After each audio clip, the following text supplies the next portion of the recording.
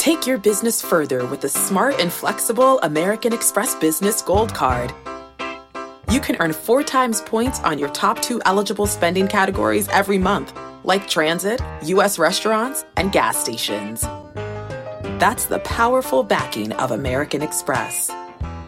4 times points on up to $150,000 in purchases per year. Terms apply. Learn more at americanexpress.com/businessgoldcard. I'm Sandra, and I'm just the professional your small business was looking for. But you didn't hire me because you didn't use LinkedIn Jobs. LinkedIn has professionals you can't find anywhere else, including those who aren't actively looking for a new job, but might be open to the perfect role, like me. In a given month, over 70% of LinkedIn users don't visit other leading job sites. So if you're not looking on LinkedIn, you'll miss out on great candidates like Sandra. Start hiring professionals like a professional. Post your free job on linkedin.com/recommend today. Hiring for your small business? If you're not looking for professionals on LinkedIn, you're looking in the wrong place. That's like looking for your car keys in a fish tank. LinkedIn helps you hire professionals you can't find anywhere else, even those who aren't actively searching for a new job but might be open to the perfect role. In a given month, over 70% of LinkedIn users don't even visit other leading job sites. So start looking in the right place. With LinkedIn, you can hire professionals like a professional. Post your free job on linkedin.com/recommend today. All right. Welcome to this super special episode of the WBC Central podcast. If you have been following me on Twitter for any amount of time for WBC or international baseball content, you know that this has been a goal of mine to talk to this person, to get in touch and just to pick his brain on what he thinks about international baseball and the WBC. So honestly, this is like a dream come true for me. I am here with Jon Morosi, international baseball extraordinaire, everybody's favorite WBC coverage account person on Twitter. How's it going, Jon? Great, Sean. Thanks for the invitation. The very, very kind introduction. Certainly didn't need to say that, but I appreciate it very much. And thanks for all you've done to help grow the game and grow the tournament, because your coverage has been outstanding. I've been learning from you the last several months as well. So keep it going. It means the world that you're doing so much to just shine a light on this great tournament. And I think it's going to be the best we've ever seen. Thank you so much. I mean, I completely agree. As you've probably heard me say as well, I think that this is easily going to be the best WBC we've had so far. I've been covering the WBC for the last calendar year, and anybody that follows the WBC in any capacity, they know your name. So I'm really excited to get into this conversation. I know that you're humble, but I just wanted to give you that shout out because people are really excited to hear from you. So yeah, I wanted to just start with kind of, I guess, your background. I just love to hear how you got into what you do. I know that you went to Harvard. You played junior varsity baseball there. I know that you grew up loving baseball and hockey, kind of do both. What was your first love, though? Was it baseball or was it hockey? It was baseball. So the first Tigers game I went to was in September of 1987 with my dad in Michigan. I grew up in a small town in Michigan, and so we drove down. The Tigers were making their pennant drive there in the fall of 87. Doyle Alexander was on the mound in this particular game. Of course, you may recall the name of the prospect the Tigers traded to get him. That would be John Smoltz, who's in the Hall of Fame. So to many Tigers fans, 87 is a bit of a bittersweet year because, yes, they won the American League East on the final day in this great race against the Blue Jays, but it cost them Smoltz. So that is the pretty significant postscript on that game and that story. But so I grew up principally as a baseball fan and played it the longest, as you documented. I did not play it very well, but I did play it the longest. I had a chance to wear the Harvard uniform on the JV team. I want to make clear about that, as you did. It's certainly a different level than the varsity, but it was a lot of fun to wear that uniform, represent the university. Still not quite sure how I got in to begin with, but very grateful that I did. Some amazing memories in those years. I was actually, for 1 year, a JV baseball teammate of David Stearns, the longtime Brewers GM. So we were on the same JV team. So it's kind of a funny note from back then, but loved my experience there. And hockey was the first sport I covered because I would cover the Harvard hockey team in the winter and then play JV baseball in the spring. It was a fun routine. I loved it. Had a great time there for 4 years.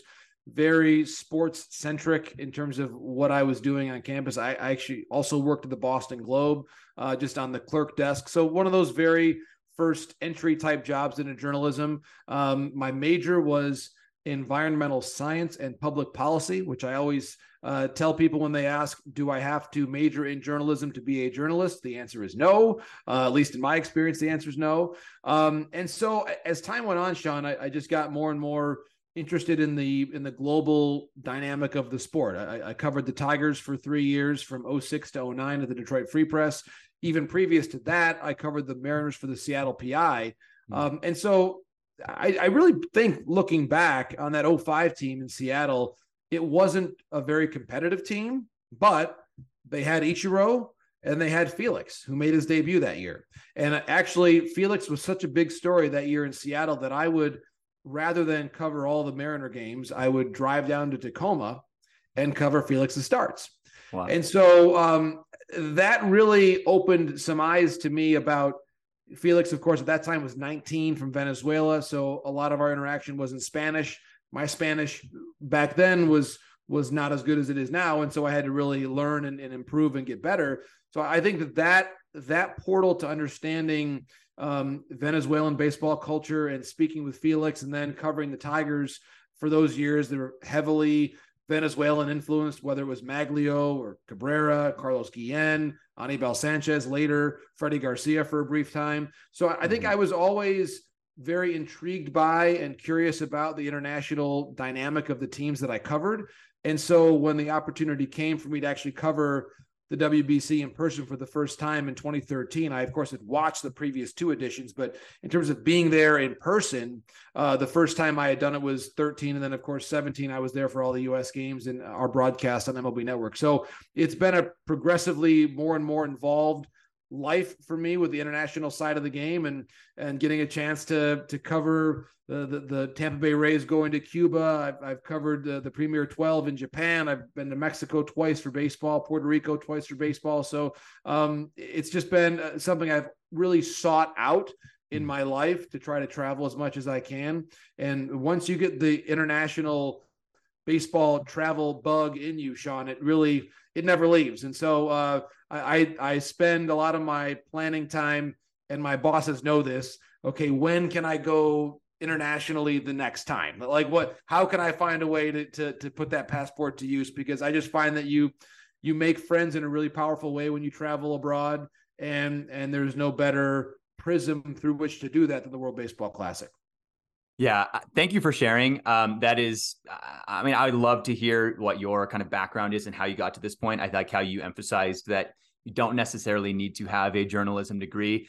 It's kind of what situation I'm in. I went to school for sports management, which is adjacent, but I didn't do any like journalism school or anything. So it's cool to see that your journey eventually led to where you are here. And I think that you and I have a very similar, maybe it might manifest itself in different ways at this point, because still don't have the funds to travel quite as much, but I think we have a very similar love for like cultures and peoples, and getting to travel to meet those people around the world that enjoy baseball differently, that watch and consume baseball differently in those cultures than they do here. So it's been really cool to see kind of you follow your way through the WBC as it's evolved as well. So I watched like a documentary that I believe was through MLB Network about the 2006 WBC that you were kind of commentated on. So you didn't cover the 2006 or 2009 one. 2013 was your first time actually covering it? Right. So in 09, I was still on the Tigers beat. I was actually just preparing to leave the Free Press to go work for Fox Sports. So that was actually my final spring training in Lakeland, covering the Tigers. So that was my final time there in that camp. I remember that was Justin Verlander was still on the team there, and Cabrera. So yes, I watched that tournament from Lakeland at night. I still remember where I was watching the game between the Netherlands and the Dominican Republic when Yurendel de Castro was the hero in that incredible upset, and Rich Waltz is called, down goes the Dominican. Just so those moments and those cultural touchstones, I think, for the sport are so special. So yes. So 2009, I covered remotely or watched it remotely and basically said to myself, okay, the next time this tournament happens, I've got to be there.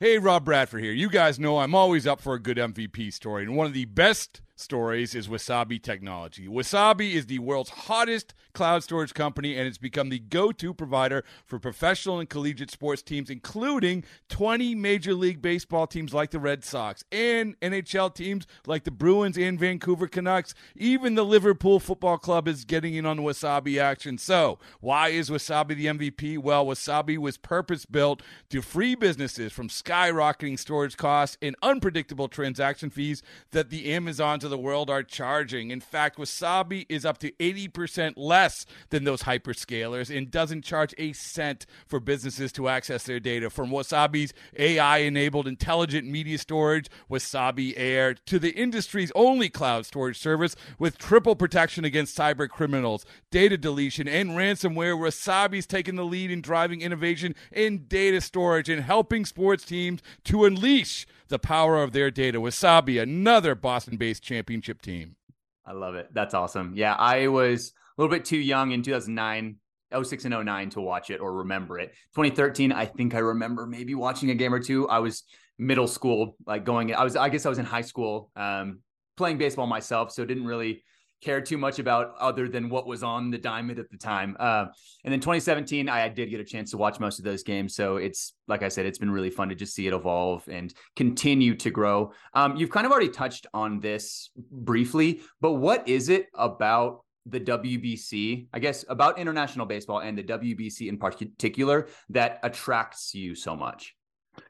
The passion and the purity of the emotion, both on the field and in the stands. There's just no other place that you find it in baseball, in terms of that level of play, plus that level of enthusiasm. You can go to a lot of winter ball games and there's that same passion or a similar one per person, but it maybe doesn't have that same amount of superstar personas on the field. And that's what makes this special. And that's, I think, what heightens the atmosphere all the more, that it is your national team.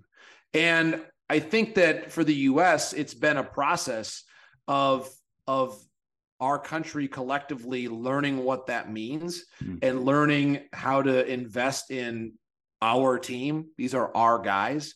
We're so big, Sean, as a country that it's almost hard for us outside of an Olympic context to think about our team. These are our guys because we're so big. There are very few times in American sports history where we have really adopted our national team as something that's truly significant as a cultural moment in time.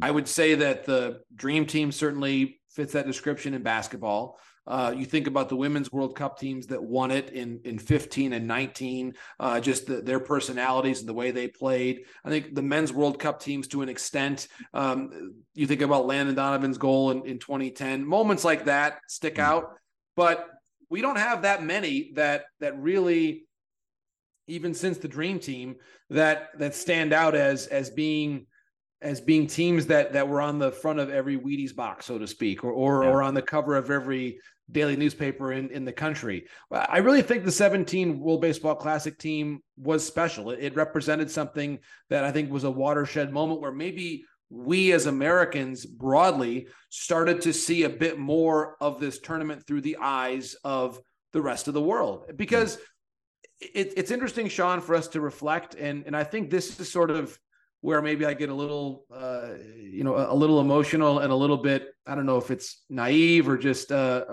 really sort of authentic about how I feel about this.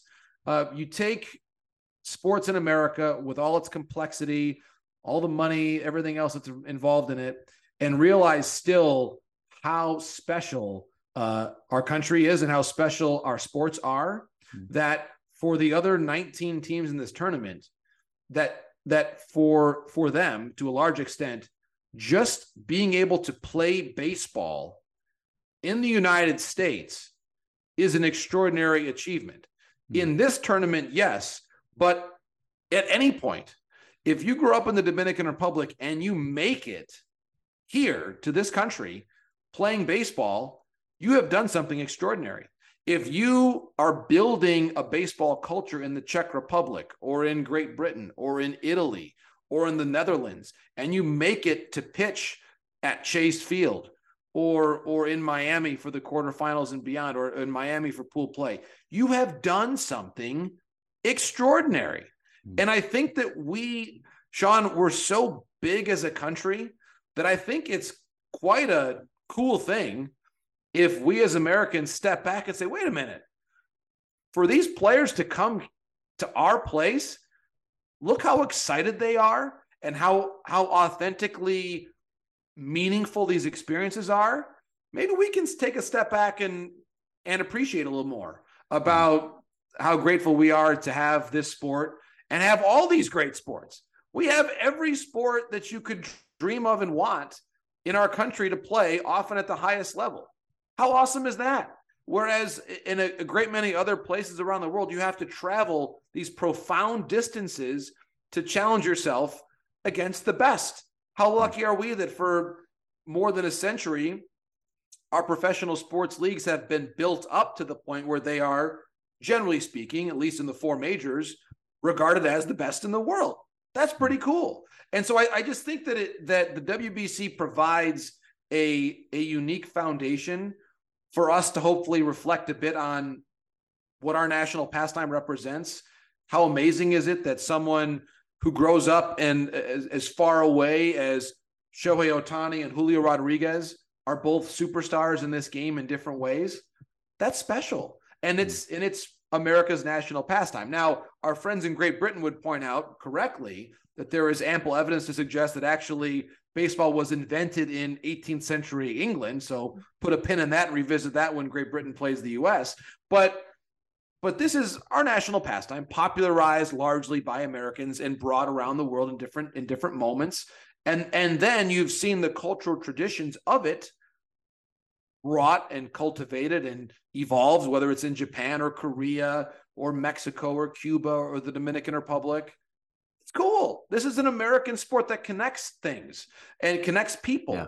Like that. I just think, Sean, that we can't lose sight of the power in that and in the interaction that comes. I tell the story, I've told it before, that one thing that when people ask me, okay, what's the meaning of sports? Why do we, with all the other things in the world that we have to worry about, which are legitimate and we should worry about out there, what still keeps me motivated and this sort of really passionate thing that I have for baseball and why it still matters to me. All I know is that I covered a game in 2016 in Havana where a crowd of 55,000 Cubans heard the American national anthem and cheered after it. Wow. That was a moment. That was a moment where, for all the differences that exist, there was a moment of common respect.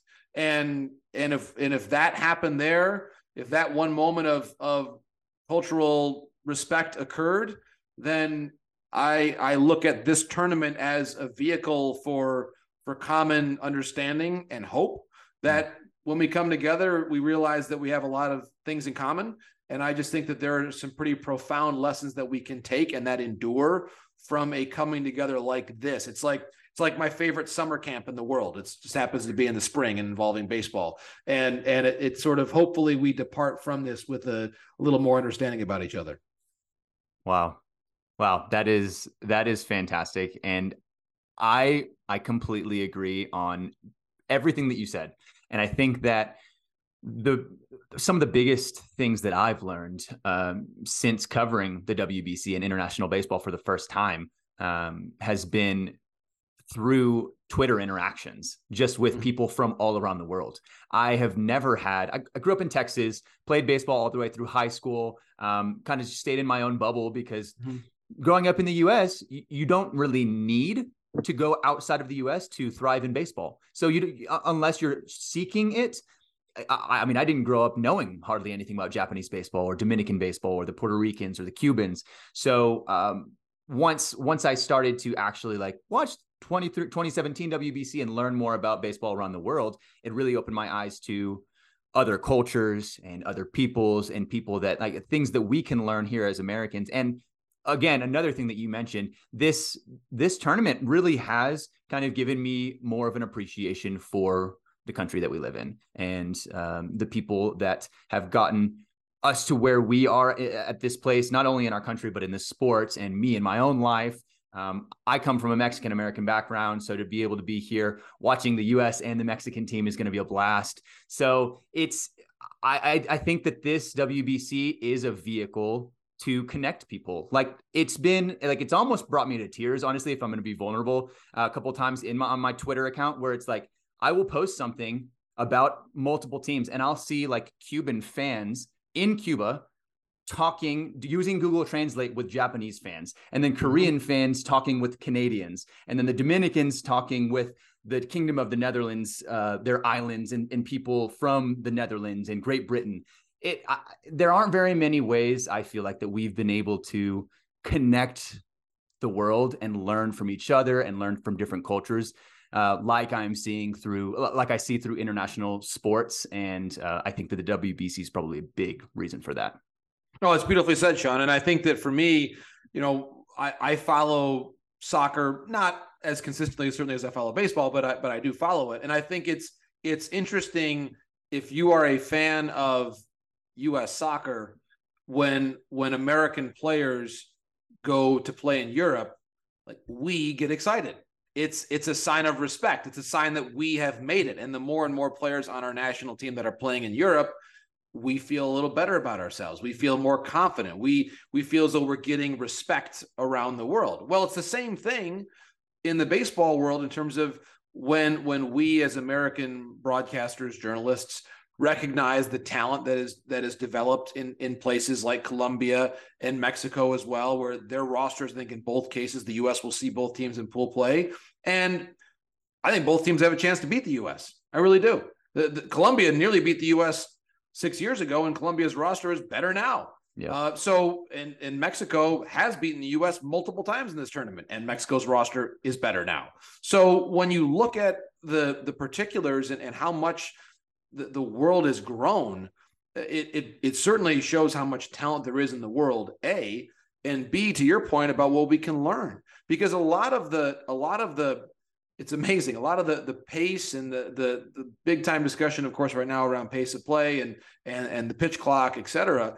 Well, I've always found that when you watch winter ball, when you watch baseball in Latin America, there tends to be a little bit more rhythm to the game, both because of the fans and because of just the style of play on the field. We are now legislating our American baseball product so that way it looks more like the organic product in Latin America. That's the truth.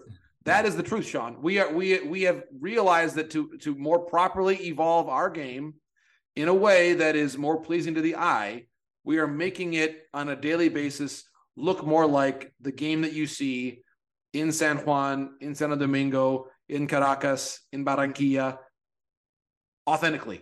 That's just the way it's played there. And so that, to me, I think is further evidence of our mental exposure to different cultures has quite literally transformed our sport. And I love too, as a more practical, if you want to even view it through the U.S. lens, go back and look at the all-tournament teams or the box scores or the star players who were there for Team Japan in 2006 and 2009, and how many of them have names that we know now, or 13. In 2006 and 2009, it was Daisuke, and also Darvish in 2009. Tanaka was on the team in 2013. You think about Seiya Suzuki, all that he has done, and now, of course, unfortunately, won't be able to play because of injury. But there, when you watch these tournaments, there are players that you will recognize for the first time, and then you will get to know their story a little bit differently. And I think too, Sean, I'll say this as well as a broadcaster. I'm someone that always loves asking players their stories and who has helped them get to a place. The questions and storytelling in that way, I freely acknowledge. I borrow from Scott Oak, who's the eminent reporter at Hockey Night in Canada. Does such a great job of asking players about their stories. And I have found in my career, Sean, that when you speak to people and they're wearing the jersey of their national team, it is a different conversation. They are fundamentally in a different headspace when they answer your questions about who you're thinking about, how that jersey came to be over your shoulders. If you're in the case of Freddie Freeman, I mentioned Freddie in particular. He represents Canada because of his parents, and most especially because of his late mother, Rosemary. Yeah. And so Freddie, in my interactions with him, you would think, and certainly everybody who has lost a close family member would process grief and the pain in a different way and honor them in a different way.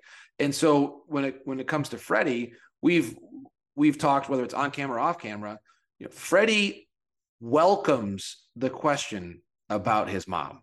Mm-hmm. It's a hard topic, understandably, because he was so young when she passed away and it was such a traumatic time in his life. But the WBC and the Canadian jersey is how he takes that opportunity to share her story again with the world and to have her memory present there on the field as part of his career and life. Like, that is a really powerful thing. And he eagerly talks about her. He wants us to ask him about Rosemary Freeman and her impact on him. And that's where, for me, it's a very, that's a question that you're just not going to ask him on May 20th when he's playing a Dodger Padre game. It's not going to come up as naturally, but when he's wearing the uniform, it does. And he is eager to share her role in his story. And I think that's one of the many reasons why it's such a powerful life moment for a lot of the people who play in this tournament. eBay Motors is here for the ride. Remember when you first saw the potential? And then through some elbow grease, fresh installs, and a whole lot of love, you transformed 100,000 miles and a body full of rust into a drive that's all your own. Look to your left. Look to your right. It's official. No one's got a ride like this. There's nothing else that sounds like, feels like, or looks like the set of wheels in your garage.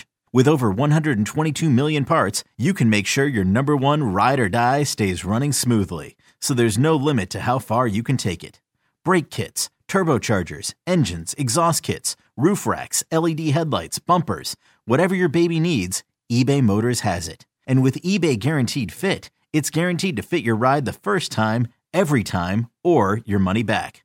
Plus, at these prices, well, you're burning rubber, not cash. Keep your ride or die alive at ebaymotors.com. Eligible items only. Exclusions apply. Wow. Yeah. I've heard Freddie talk about that in a couple interviews that he's done about his mother and how much it means to him to be able to represent Canada. And when you mentioned that, I hadn't thought about this previously, but something that I'm now realizing is how many players in this tournament are getting to not only represent their parents, but specifically their mother. So you got Marcus Stroman, who's playing for Puerto Rico because his mother's Puerto Rican. And then you have, for example, Tommy Edman, his mother's from Korea, Lars Nootbaar, his mother's from Japan. You don't see a lot of those names that you would assume. Nootbaar doesn't sound Japanese, but they have that tie to their family and that culture because of their mother's side. Something I hadn't really thought about, but that's pretty cool that a lot of these players get to represent a side of their family that people don't really know until they get to on the stage. That's beautifully said, Sean. And I think that, one thing I'm lucky that I've been able to do, especially in the last 10 years or so, is explore more in a more detailed way my own roots and travel to Italy, visit the town where my mom's family came from originally. And so I just think about what a blessing that's been in my life that I've been able to bring my family there and experience that, that when players are representing their mom's side of the family or delving deeper into their own family story, that at some point in a year's time or 2 years' time, that you've got Sal Frelick playing for Team Italy, that he's going back to Italy to maybe work on a baseball camp or clinic, and that there's a paying it forward that occurs there, and that when Sal is in Italy, that there's a understanding of what that means, and that he's participating in something that's quite literally larger than any one of us. And I just think that and I hope in the future that we see the Cardinals playing a series in Seoul in 3 or 4 years' time, and Tommy's on the field, and that there's a time when maybe Lars Nootbaar is playing a game for the Cardinals in the Tokyo Dome. That this is not just a one moment, but it's the start or continuation of something more profound. And I'll say this too, Sean, that one of my favorite moments from covering the Premier 12 in Japan is the way that the custom occurs in Japan and the Japanese crowds. Every time Efren Navarro, who you may know, certainly played for Mexico in different tournaments and was playing for Mexico in that Premier 12. Every time Efren came to bat, he received a very heartfelt ovation from the fans of Japan because he was playing in Japan at the time. So he was, even though he wasn't playing for the Tokyo Giants, there was a respect and an awareness. How about that on the part of the fans that Efren had done the work to come over to Japan, play baseball in Japan, embrace the Japanese culture. And even when he was facing a Team Japan pitcher or facing another team, and there was consequences in that game for Team Japan, that Efren deserved that respect, that because he had come to this country and given of his career and his time to learn, that it became part of his own story and part of their story. And so they applauded for him every time. Like that to me is like a goosebumps moment for me to just see the respect they had for Efren because of what a great person he is. And he's still playing now. He's playing in Tijuana now, back in Mexico. He's grown up mostly in the US, but Efren's just a great example of someone who has taken that opportunity to travel the world and really done a whole profound amount of great things with it. That reminds me of something that just happened like a week ago. A little bit of a different situation since Cuban baseball and coming out of Cuba is very different than a lot of other countries playing baseball. But I'm sure you saw it when Cuba was playing in one of their exhibition games in Japan against one of the NPB teams, I believe.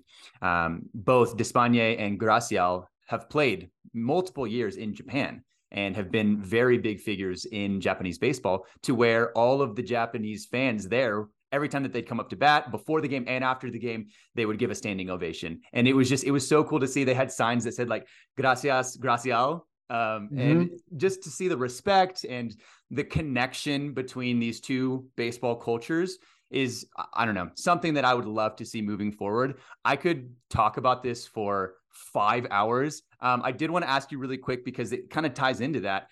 Something that we touched on briefly, was the soccer world, the international football world. That landscape is completely interconnected. You got fans in England or Germany or Brazil. They're all watching each other's leagues. That's not something that baseball has really ever had in the past to that extent. Do you think that interconnected baseball world is something that is possible in the future? Great question. I think that it can become more connected, certainly. And one thing that I would love to see, Sean, I think the principal way to do it, and obviously it's hard because of the volume of games. I think that's the one big thing that baseball has in comparison to other sports, is that if you've got 162 and your team is the Brewers, or your team is the Cardinals, you're allocating so much of your time already to your team, to then religiously watch a team in the middle of the night, as great as the leagues are in Japan and Korea. Like, that's just from a human standpoint, that's asking a lot of one's sleep schedule. So it just by the number of hours. So I think that it's great that we could follow it. I think it's a lot to ask to do it on a consistent basis, which is why my goal, my dream, is that on a more consistent basis, that you would see a showdown series type of a moment between the national teams of the U.S. and Japan, or the Dominican Republic and Japan. I know that teams are always wary about how many innings pitchers are throwing, and I get that. But if you would imagine every couple years even, I realize they've done postseason series before between MLB All-Star teams and the NPB All-Stars. But what if every couple years you did it where it was Team USA, best of 7. You started at Dodger Stadium for 3 and then go to the Tokyo Dome. And it's those two jerseys on the field. I think now that we've gotten, Sean, to the point that a larger percentage of the very best players are playing now for Team USA. One thing that Jerry Colangelo, I remember after the 13 WBC, I spoke with him about his experience in basketball and what he did to help revive the USA basketball program after the 2004 Olympics did not go the US's way. He said what was important was getting buy-in from LeBron and Kobe and the big stars, but also playing more consistently and saying that if you want to be part of the Olympic roster, and maybe we'll see a moment where that happens in LA 2028. But if you want to be part of the Olympic roster, you have to play these intermediate tournaments to keep yourself in consideration. And that's where, if you have a chance to have a showdown series for 7 games and what the ratings would be like around the country, play it in November, whenever it might be, between the U.S. and Japan, or the Dominican and Japan, or the Dominican and the U.S., whatever it might be. But I think that is something, Sean, that I would love to see happen, that I think would help continue to build the enthusiasm for international baseball in the years between the WBCs. Yeah, I have been talking about that ad nauseum. I feel like for the last year, is that if we can get a way for it to just be more normalized to see these national teams playing against each other, however that looks like, obviously there are a bunch of barriers that are put in place to get to that point. But if we can find a way to get these teams on the field consistently, even if it's just every year or every 2 years, more consistently than every 4 years, I think that it would just speed up the process of getting to where we want the WBC to be. Because I think that just the fact that this tournament is so new, the WBC, and that's like the first taste for a lot of American fans at international baseball. If we can get it to be more consistent and just be able to see these players on the field against each other more, I think that fans will start to jump on board and be able to like really buy into the WBC quicker. Fully agree. And my hope is that we see it more and more often. I know that just looking at this year, I'm excited as well. And obviously my full focus is on the WBC at the moment, but certainly to have the Mexico series coming up at the end of April, goodness, that's next month. So, which is amazing to say. And then you've got the London series as well. So it's a really aggressive play plan for MLB. And I hope that the more success you have, the more marketing and sponsorship that goes around it. And hopefully we get a ton of momentum after this tournament that makes even more playing possible in the future. Yeah, I completely agree. And I hope that happens. I'm so sad we are running short on time. I could talk about this, like I said, with you for hours and hours. Real quick before we jump off, just super quick. This WBC we've talked about is different from past WBCs. What do you think is the biggest reason for that? Great question. Certainly more teams. I think that I would say this, that the overall potential of up and coming teams like Mexico, like Colombia, I think Venezuela is the best I've seen them since 2009 at the very least. And maybe even longer than that, might be their best team ever. So I think we're seeing more teams that are legitimate threats to reach the semifinals. Now, it always comes down to pitching, but I think in a one-off scenario, Sean, there's almost no outcome in this tournament that would truly stun me because of how closely matched the teams are. And if you've got a team like Canada, Mexico, Colombia, they've all got an ace or two to throw at the other team in a huge spot. So I just think that this will be the tournament of the upsets. Very well said. That was beautifully said, Jon. Thank you so much for coming on. This has been an absolute blast and a pleasure for me. I think that people are going to definitely take value away from this, just learning about international baseball. You are welcome on at anytime you'd like to just spew anything about international baseball. I am happy to talk. Very good, Sean. I appreciate all you do. Thanks for just doing such a great job of covering this amazing tournament, and look forward to staying in touch here during the future. I agree. For those that are watching the WBC, he will be covering it in person in Miami for the final and the semifinal, as well as the quarterfinals, I believe. So thank you, Jon Morosi. This has been a blast. Thanks, Sean. All the best. See ya. Take care. Thanks so much. Yeah. Thank you. You bet. My pleasure. Thank you.